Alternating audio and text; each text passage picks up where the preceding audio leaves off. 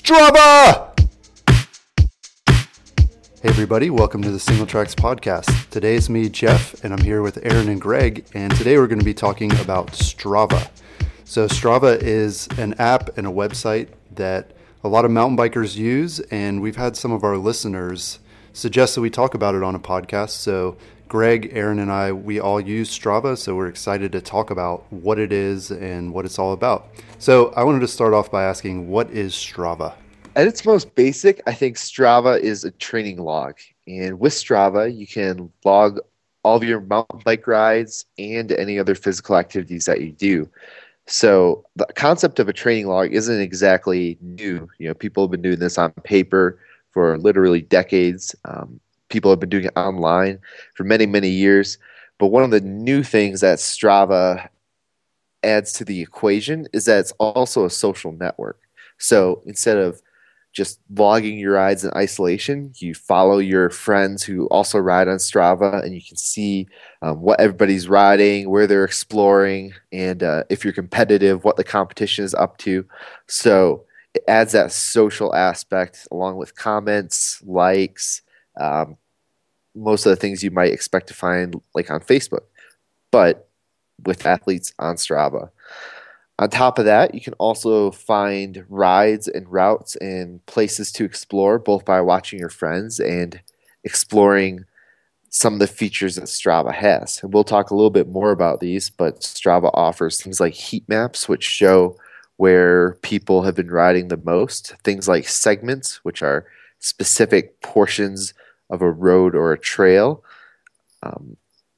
and other recommended routes and different features on top of that. So that's it at its most basic. So Strava is also a virtual race. So what you can do, what Greg mentioned, is you can create a segment on a section of trail or on the road, and then once a segment is created, other users on Strava who ride that segment will be ranked by their time. And if you are the fastest on that particular segment, you are either the king or queen of the mountain. So it's either a KOM or a QOM. And that term comes from road racing. When in a stage race, they awarded the best climber of the race the King of the Mountains jersey. So while you can create segments that are climbs on Strava, it's there's also flat segments or downhill segments as well. So it's not just the best climbers out there. There's also a KOM and QOM award for descending. Right. And how do you see who is the king of the mountain on Strava, and how do you keep up with that? So there's a leaderboard for each segment. So you can go to your ride after you upload it to Strava, and below you'll see all these segments with different names on them, and you can click on them and you can see how you stacked up. And Strava, one of the cool things about Strava is it'll let you know where your time on this particular ride stands in comparison to your own previous times on that ride. So you could have a personal record on a segment, and maybe you're still not king of the mountain overall, but you've improved your own personal time there. Right. Great definitions. So how do people get started with Strava? What do they need to start joining these virtual competitions and using Strava as a training log? Well, probably the easiest way to get started is just with your smartphone. Strava, from the very beginning, has had apps for various smartphones and different operating systems. So basically, any smartphone you have, you can use Strava, and the app essentially works like a GPS unit. It tracks your ride, then you upload it to your profile, and it automatically ranks you against everybody else. You can even turn it on to have live ranking as you ride via the smartphone app, so you can even see how you stack up as you complete segments during a ride, if you so desire. I don't use that, but some people do. You can also, lots of people also have GPS units, and so any dedicated GPS unit, you can upload that data to Strava after your ride and get the same benefits. So there's a few different ways to go about it, but Strava does a good job of pulling in this data from all these different sources and then comparing it. For sure, yeah, I can definitely agree with you there, Greg. Mostly I've used Strava on my phone as well, just because it's easy. I always have my phone with me, which it's nice. I can log just the quick, if I ride to lunch or something and it's just 2 or 2.5 miles round trip, I don't have to worry about bringing a GPS with me. I've already got my phone in my pocket. I just turn Strava on, and the reason I started using it was just as many people do, just as a training log. So it's a cool and easy way to track your miles during the year. Yeah, and lately I've even been seeing people hooking in their like trainer rides, like indoor trainer rides into Strava. So there's this thing called Zwift that I know Jim Hodgson uses, one of our riders, and it's basically like a virtual, training ride. And so he's getting on leaderboards and things, but competing against people riding these virtual courses. And you can even get like super fancy trainers like the Wahoo Kicker that have like pre-programmed resistance programs that you can ride, and you can actually get on leaderboards with that and hook it into your Strava. So these are high-tech times we're living in right now for sure. One final thing to note, talked about it as a training log, and you very literally can use it as that and create manual activities. So you can log other activities that might not be bike activities, or if you didn't GPS a ride, you can add that to your log manually. And you can also choose whether or not those things are public or private. So personally, I use Strava both to track my rides and to log other fitness related goals such as weigh-ins, other cross-training workouts, and different things. And I can log those manually both via the app and via the Strava website. So the sky really is the limit for how you want to interact with it. Yeah, good point. So we talked about a lot of the cool things that you can do with Strava, but at the same time, Strava tends to be fairly polarizing. We did a survey a couple years ago asking mountain bikers if they use Strava, and at that point, over half, about a little over 60% of the people that we asked weren't using Strava. And people gave various reasons for why they weren't using it. But what are some of the reasons you guys have found people find Strava so polarizing? Well, you can definitely have people that take the racing aspect very seriously, and that may not be the best idea on the road or on the trails, honestly. If they're busy trails, if they're multi-use trails, that can really create some user conflicts, which, is not good for anyone. And, you can have people cutting trail because they're trying to find the fastest way down and win this segment. And it's all for kudos, that's their version of likes on Strava. So, people can get really heated up about a prizeless competition, I suppose. So people take the bragging rights seriously, and that turns a lot of people off. Yeah, there's even been a case, it's been several years now, but I believe it was back in 2012, a rider died while he was trying to get one of these King of the Mountain prizes, one of these virtual prizes. And his family filed a lawsuit against Strava, and in the lawsuit they said that the guy was basically obsessed. He was obsessed with Strava, and every time someone, beat him on the leaderboard, he would be back out there, trying to take back his title. And so, people can definitely take it way, way too far. Yeah, and the family's point was that, Strava was encouraging reckless riding, I guess, because you get an email, when you lose a KOM, you get an email as soon as that ride is uploaded, and it goes, Jeff Barber just stole your KOM on super sweet downhill, and you're like, no, Jeff Barber, that guy sucks, I gotta go beat him. So yeah.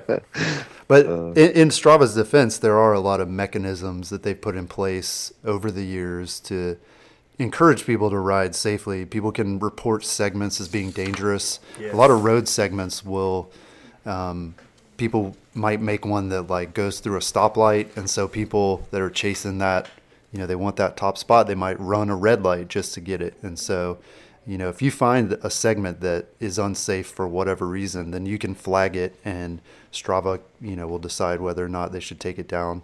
One final reason some people don't use Strava is for privacy purposes. Despite the fact that you can mark your rides as private, some people don't feel comfortable with the wide internet being able to see what they ride and where they're riding. And there are also issues with trails that may be not quite as legal as they should be, and people riding on those trails. And you see segments and maps and stuff popping up from a place where you know there isn't an authorized trail, and that can become a really big issue.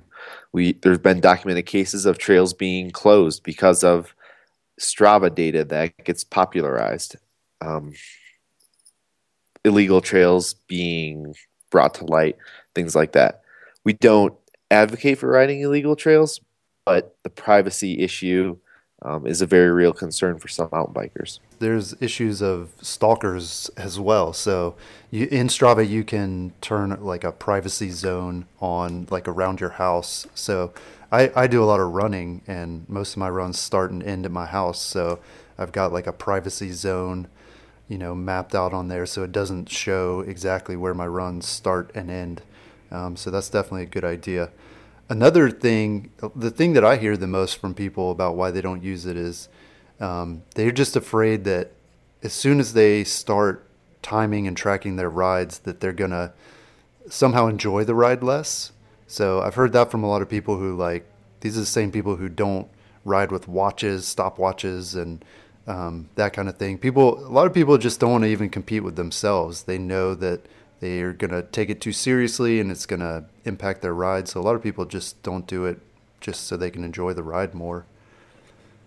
Yeah, I can definitely see that. There are rides where I am taking it very seriously, and usually that's when I have my Garmin unit on the handlebars. But if I'm just out for a cruise, I'll have my phone in my pocket or in my bag or something like that, and I'll run it just because I want to track the mileage, not necessarily because I want to, get competitive or anything. So, but I can definitely see, I have spent time battling buddies over KOMs before, so I can see how the temptation to get sucked into the competition is definitely there. Yeah. One more thing I'll mention about the competition side is that the competition is so fierce that people have invented what others are calling digital EPO. So you can take your Strava data, run it through a website, and they'll, shave seconds off your time, basically allowing you to cheat. Honestly, there isn't a lot that Strava can do about it, unfortunately, in terms of the ways that people are manipulating their ride time. So that's one thing to keep in mind too. If you're chasing a KOM that just seems impossible to reach, chances are maybe somebody cheated. Take everything that you see on Strava with a grain of salt. Strava also has a feature that lets you sort of contest a time that somebody gets on a segment. So you can flag it as being, incorrect or whatever. Sometimes people will accidentally leave their GPS on when they drive away from the trail, and it'll be like, oh, so-and-so just rode 60 miles an hour. And so those are easy for them to knock out. But again, yeah, you never know exactly what someone did. It's not like a real race where you have course marshals and tape and everything like that. Not sanctioned. Right. Unsanctioned racing. So for people who aren't racers or aren't competitive about mountain biking, is there any real reason for them to use Strava? Definitely. So personally, I rarely use the leaderboards or the segments or any of that stuff. It's nice to know when I get a PR and I'm bettering myself, but above and beyond that, I never use that data. But for me, I prefer all the ride tracking and just ride logging benefits that Strava provides. So to go into those, there's a bunch of different ones. Number one, as you log those rides, they're in your training calendar, they're in your Strava, and they're always going to be there. There are plenty of times when I think to myself, I'm pretty sure I rode such and such a trail back on, September of 2012, and I can go back 4 years ago and look at that and find that data, and that helps me with seeing where I've been, giving advice to others when they go ride, but it's all in that chronological format. Another way that we can harness that data, especially on single tracks, is through the tracker integration. So you can actually connect your Strava account to single tracks now and Single Tracks will automatically import your mountain bike rides for you. And you can access that data in a different way on Single Tracks. And those maps also, if we don't have one yet for a specific trail that you rode, will go out to our users after they go through our approval process. So that way you can automatically help build the mountain bike map database on Single Tracks just by using Strava, which makes it super convenient. And finally, one of the features that I love the most, and we'll probably talk about this a little bit more because it's a premium feature, but are the heat maps. So if you're talking about archive maps and historical reference and overall statistics, I geek out about that stuff personally. I geek out about maps and stats, and the Strava heat map pulls in, well, I was going to say all of your rides, but you can set up custom time frames. You can create all different types of parameters for your maps, but my favorite heat map is just my overall cycling heat map. So it pulls in all my public rides from all time into this heat map and shows like in hotter spots, like what trails and roads I've ridden the most. For me, it's trails. And in other spots, which have been ridden the least, but it also combines them all to make a really cool map. So I use it in a bunch of different ways. Right on. Well, yeah, I'll talk a little bit about the Single Tracks integration too. Part of what that allows you to do is track which mountain bike trails you've ridden. A lot of people are really interested in, exploring a lot of different trails, and so that's a good way to catalog the trails. In Strava, you can add titles and things and descriptions to your rides, but they're not always as easy to categorize as are my trails list on Single Tracks. And then we also use that information to allow people to report trail conditions. So it's an easy way to get a reminder after your ride to update the trail conditions and let other people know, hey, it's a little wet out there today, or hey, the trails are in awesome shape. So that's a fun feature that I enjoy doing that has nothing to do with competition. So Greg, you talked about the heat maps and the global heat map. What are Strava? The Strava app itself and the website is free. It's completely free to sign up for an account. But there is a paid version of Strava that they're always bugging us about to upgrade to. So I wanted to ask you guys, well, one, are you paid subscribers? And two, is it worth it? I'm not. I use it a lot, but I don't use the paid version. I mean, I don't. The heat map thing actually sounds really cool, and that's probably almost worth the price of admission to me too, because that would be neat to see. But there's a lot of features on there, and depending on how geeky you want to get with your data, they may make more sense. Like if you're using power, especially if you're training with a power meter, there's a lot more tools that they offer that you can take advantage of with the premium membership. One thing that the premium membership does, I think it still does anyway, is it lets you categorize the leaderboards, and you can do it by like age, and which I actually think is, that just seems like everyone gets a trophy. Like, let's see how far we can slice this up until it's, all right, let's break it down to 34-year-olds that are, But it makes you feel good, so that's worth a little extra money, right? I guess so, yeah. That's what you're paying for. So no, I don't currently use it, but yeah, I've definitely been tempted to up to the premium membership.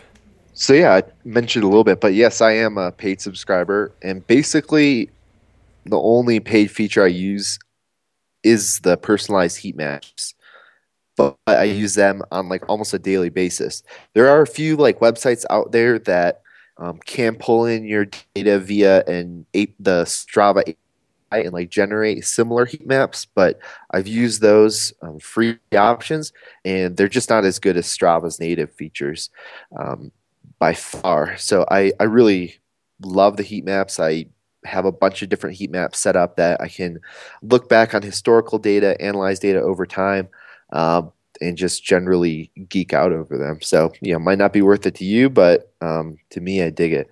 One of the things I like is actually useful to me about these heat maps is I can look at the heat map and see where I've ridden, but then based on the map, I can be like, oh, well, I've ridden this, but I haven't ridden this connecting route. And that helps motivate me to get out, explore new terrain that I might not otherwise explore, and sort of expand my horizons a little bit. Well, I recently upgraded to Strava Premium, and I think the reason that I did was I wanted to download like GPX data from somebody else's ride, and GPX data is basically like you can download the raw file and put it on your GPS, or there are also apps you can use to follow different routes. But that's a cool feature. If you find rides on Strava that you haven't done that look interesting, you can get that GPS data, and I believe that's a premium feature to do that.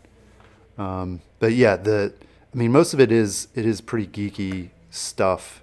I haven't used the heat maps that much myself, and I think if I was training, I could definitely see the value in a lot of that data. Like Aaron said, there's a lot of power data, which I'm testing a power meter right now, and actually went on a ride last week with it and brought it into Strava, and yeah, it's really cool to see that data on there. I'm not sure how to use it yet because I'm not like a big power training expert, but I could definitely see that if I was somebody who needed that, it would be a good feature to have.